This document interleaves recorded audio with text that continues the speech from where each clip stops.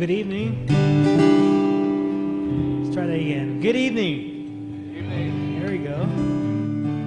Welcome to Wednesday Evening Chapel. We are nearing towards the end of the trimester, the end of the year. Woo! Seniors, let me see. Who are all our seniors here? All right. They can see the light. The end is near. What a wonderful year it's been, amen? It's been a wonderful year. We've been enjoying our time here in chapel. I'm so thankful for our chapel times. I've been blessed by our time just be in communion with one another and just learning what it means and experiencing what it means to trust in our God. Our preacher for this evening is Dr. Laurel Matson. He's on his way. He's Vice President for Marketing and Recruitment. He's going to help us hear from the Lord. Like I mentioned, our theme has been about trust. And we've been learning and experiencing what it means to trust. And we believe that He will direct our paths. So let us say our theme for this trimester. Trust in the Lord with all your heart, and He will make your path straight. Amen. We believe that this evening. Let us stand as we worship this evening. He is a great God. You may be seated.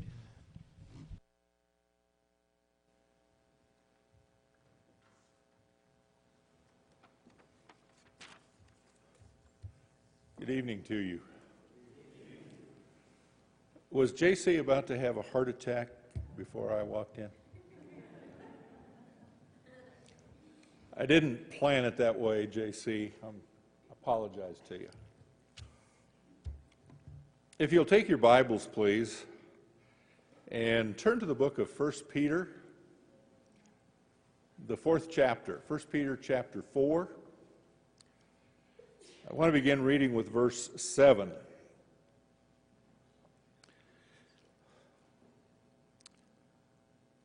Would you stand with me, please, while we read from God's Word? 1 Peter chapter 4, beginning to read with verse 7.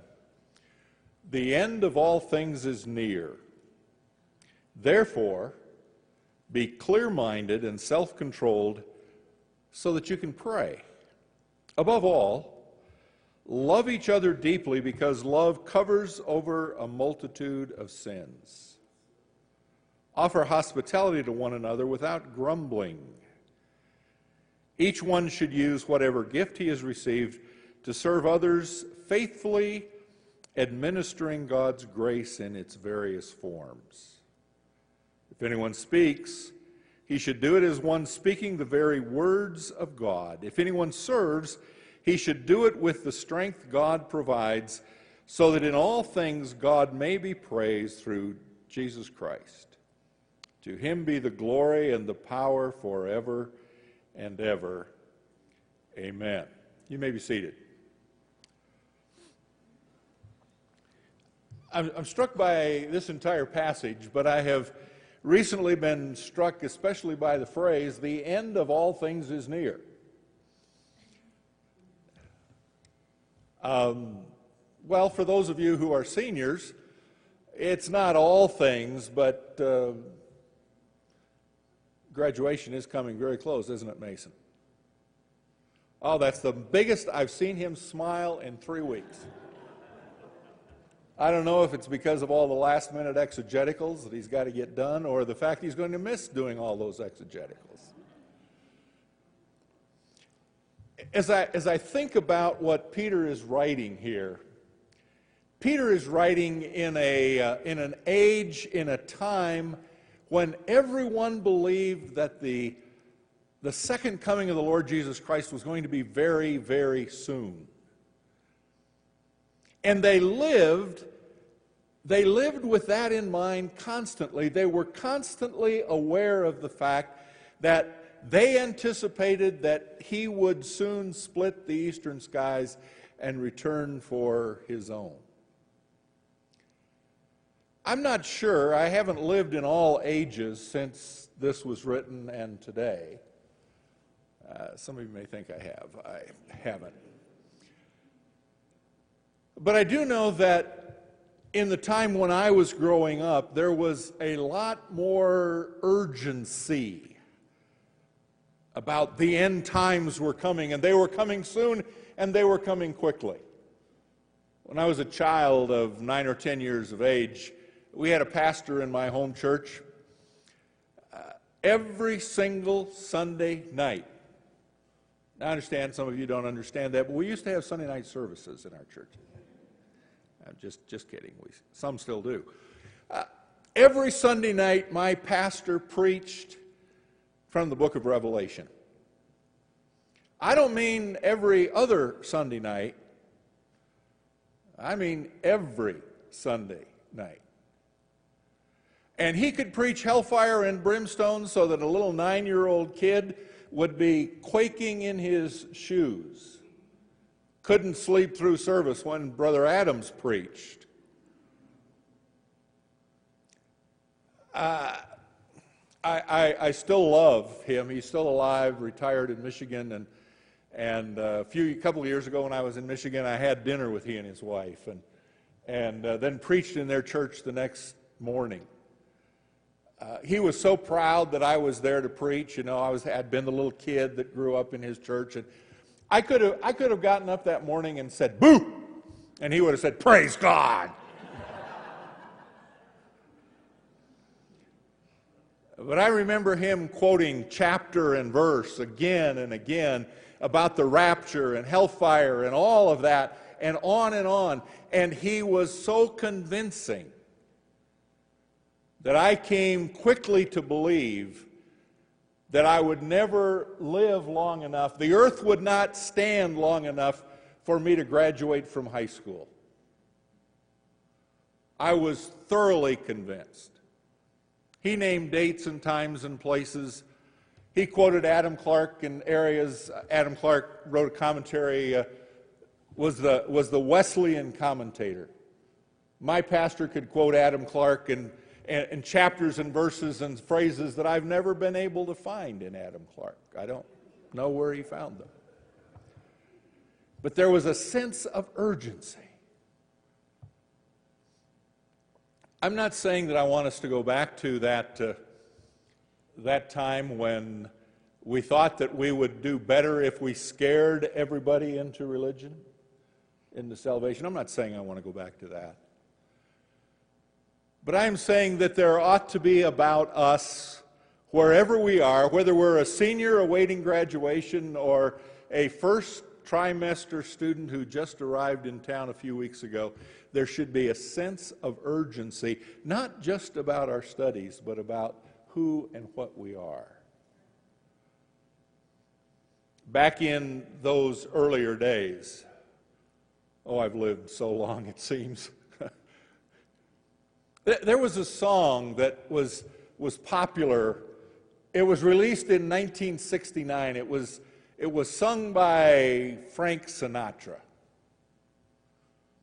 It became sort of the epitome of the me generation.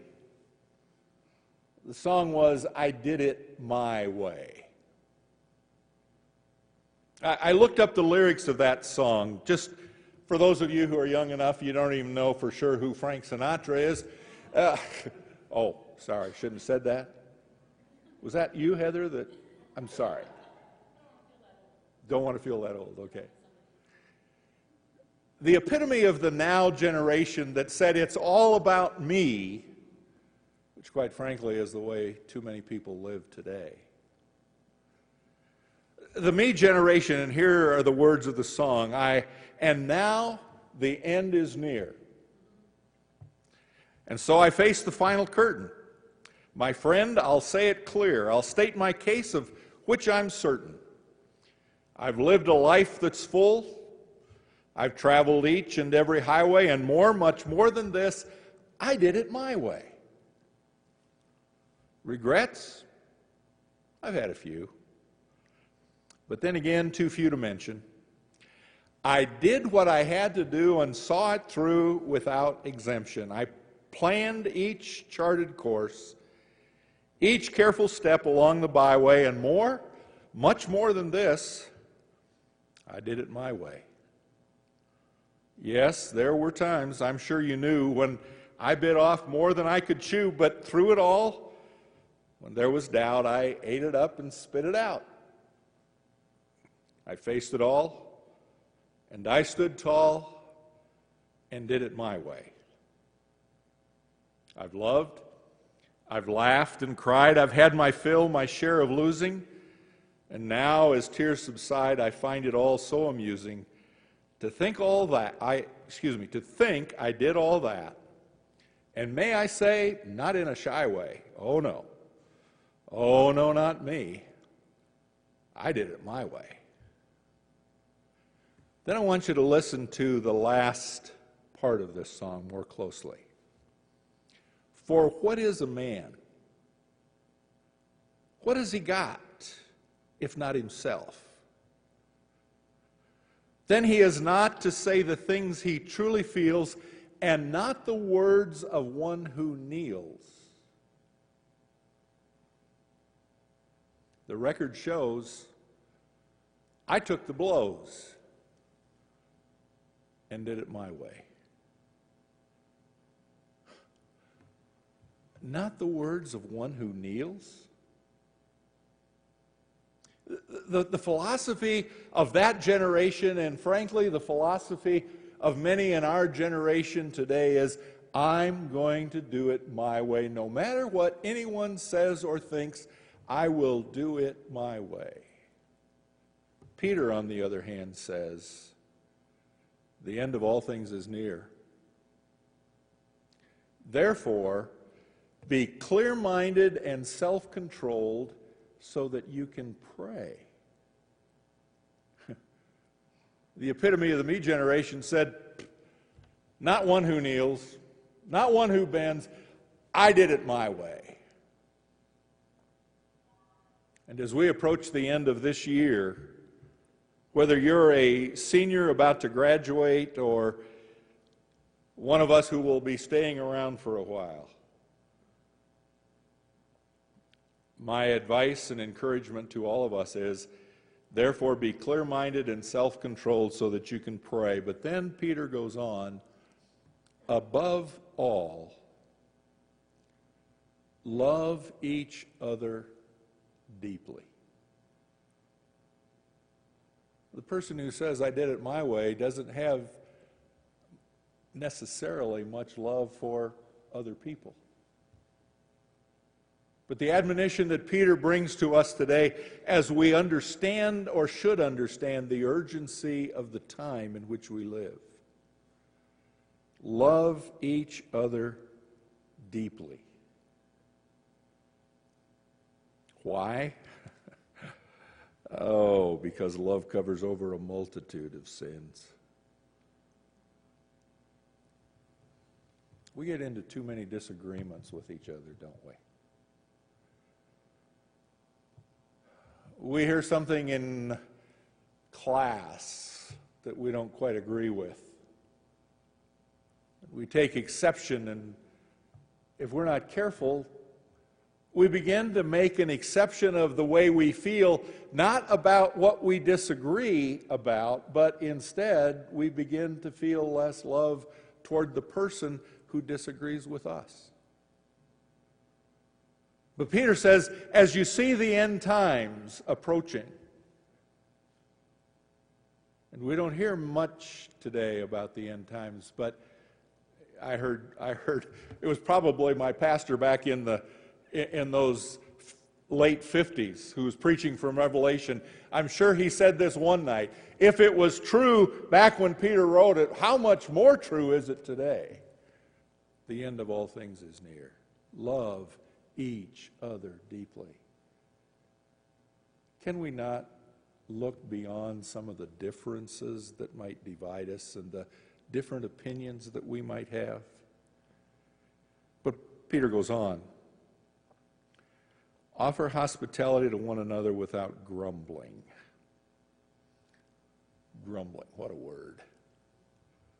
Reminds me of that good Old Testament word that was often used of the Israelites related to Moses. They murmured.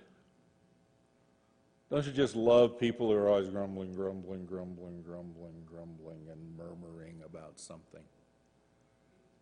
Never quite sure exactly what they are saying because they're just grumbling. And then if we're really wise, not even really caring much about what they're saying because they're always grumbling. Peter says, offer hospitality to one another. What does that mean? Invite each other into your own homes? Well, yeah, that wouldn't be a bad idea. Well, no, none of you can come over tonight. We've been gone for almost a week, and the house is in no condition to have anybody over. So no, we're not going to offer that kind of hospitality to you tonight. But a hospitality that would reach out with love when a person is in need. A hospitality that would reach out to be aware of individuals and where they are and what their needs might be, and move as rapidly as possible to do something to try to meet those needs without grumbling about it. Also, we can get so cynical, can we not? People can take advantage of us so quickly. And when you are of the type that offers hospitality and you get taken advantage of, and I'm reminded tonight of how badly I am using prepositions at the end of a sentence that doesn't work right, but please ignore that, okay? Offer me hospitality. Don't grumble about my English, okay? It's so easy to get jaded. When someone takes advantage of us, then we are, if we're not careful, less likely. If we're not very careful, we are less likely to offer hospitality to the next person in the same situation, or for that matter, to even the same person in a similar situation down the road. Peter says, each one should use whatever gift he has received to serve others, faithfully administering God's grace in its various forms. I'm struck by that phrase. What does it mean, God's grace in its various forms? What are the various forms of God's grace? Oh, we've all experienced God's grace in many different forms. We have, I trust, experienced God's grace in salvation. We have experienced God's grace in entire sanctification. We experience God's grace with every breath we take. Every meal we eat. Every class we're able to sit in and comprehend. That's God's grace in its various forms giving to us. And Peter is saying, use the gift that you have been given to serve others, ministering God's grace to other individuals. And then he goes on and gives a list. If anyone speaks, he should do it as one speaking the very words of God. If anyone serves, he should do it with the strength God provides, so that in all things God may be praised through Jesus Christ. It's another way of saying whatever you do, do to the glory of God. Why? Because the end of all things is near. He's coming again. My father never had a great deal of education. My father had to drop out of school when he was in 8th grade. My father was a farmer. But my father was very wise, and he used to have some wise sayings. The longer I live, the more I am aware how wise some of those sayings were. I'm closing in. Well, it's none of your business how old I am. But I'm closing in on that age anyway. My father used to say, when he was my age, you know, it doesn't take very long to live a lifetime. And the older I get, the more I realize it doesn't take very long So again, no matter how old God allows us to be, the end of all things is near. So you and I need to be ministering God's grace in its various forms in the way that God has given us his gifts and his graces. Not doing it my way, but doing it his way. A number of years ago, I served as what we would now call a worship leader. Back then we called it minister of music. And that was in the days of not nearly as much specialization in church staff ministries as we now experience. So I was not only the minister of music, I was the minister of music, education, and youth. And as part of my ministry in music, we had a choir in the church. We had a beautiful choir. For those of you who don't remember choirs, I'll see you after the service. I can explain what a choir is. We came to the point in time a few years ago that we switched from 8-voice choirs to 7-voice worship teams. But, it's a big shift, big change. But we had a big choir in that church, and so not long after Christmas, we had put a lot of effort into a Christmas musical at the church, and we heard that there was going to be the U.S. Navy Band. Sorry, Steve. Oh, Steve's not here tonight, okay?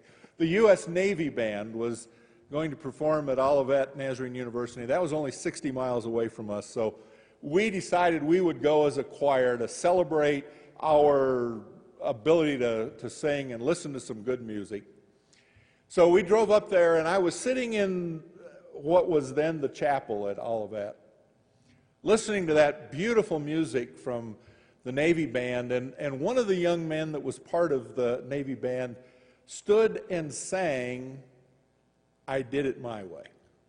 Sang all the verses I just read to you. Sang it beautifully, every note crisp and clear. Sang it almost as good as Frank Sinatra would have. And while he was singing words like, not the words of one who kneels, and while he was repeating over and over again, "I did it my way," my mind went back to that very same auditorium about 2 months earlier. We were there for a homecoming concert at Olivet, and the quartet that I had sung in as a PR group back when I was in college had been invited to sing, and they were doing that night the Bill Gaither musical Alleluia.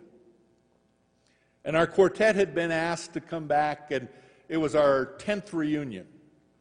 It was the first time in my life I ever really felt old when one of the choir members came up to me and said, "Excuse me, sir."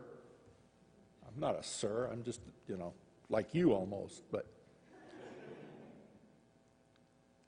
we had sung our song. But that particular night, one of the music professors at Olivet had sung the Bill Gaither song, "The longer I serve him, the sweeter he grows."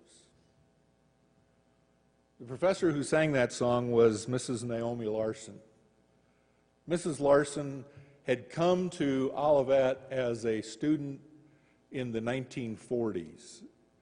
She had met and married one of the music professors and then become a part of the music faculty and had served with great distinction. She and her husband had led the major choir at Olivet for years and years and years. She was now in her declining years. And that night as she sung, the notes were not nearly as crisp and clear. She was not quite as on tune in every note she sang as she would have required of us just 10 years earlier when we were her students. But I sat there listening to the Navy Band and that gentleman singing, "I Did It My Way." And I thought of Mrs. Larson singing, "Since I started for the kingdom, since my life He controls, Since I gave my heart to Jesus, the longer I serve him, the sweeter he grows. The longer I serve him, the sweeter he grows. The more that I love him, more love he bestows. Each day is like heaven. My heart overflows. The longer I serve him, the sweeter he grows. And some of you in this year have experienced the words of the last verse of that song. Every need his hand supplying. Plenteous grace he bestows.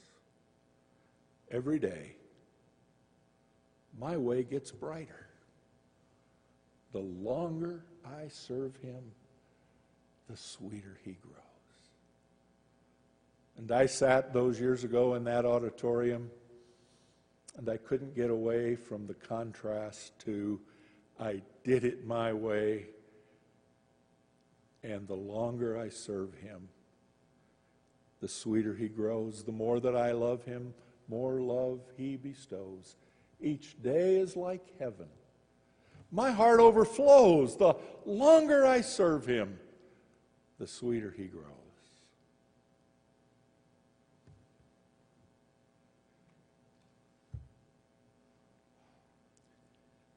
We need to be reminded again and again, the end of all things is near.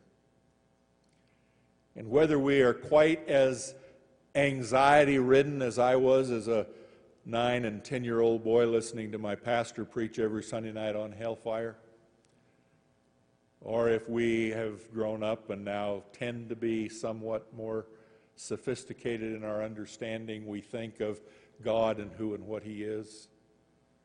My encouragement is, let us live today as if the end of all things is near. Thank you.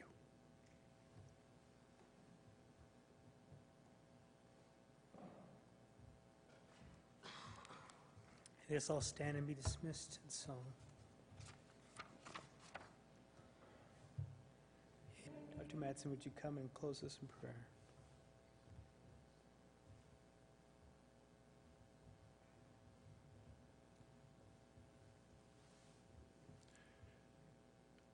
Our Heavenly Father, I thank you tonight for the truth of your word.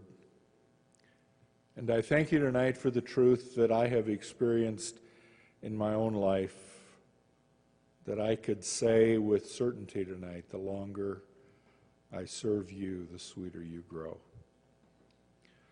Lord, my desire tonight is not to stand tall and testify to all around me, I've done it my way. My desire tonight is to humbly bow before you and say to you, God, use me in any way, in any way that you see fit. May the gifts that you have given to me be used for the advancement of your kingdom. May my life be a testimony. May all of our lives be testimonies to the fact that we are ministering your grace to a lost and dying world around about us, your grace in its many forms. Help us to live daily in light of the urgency of the message. The end of all things is near. In your name I pray. Amen.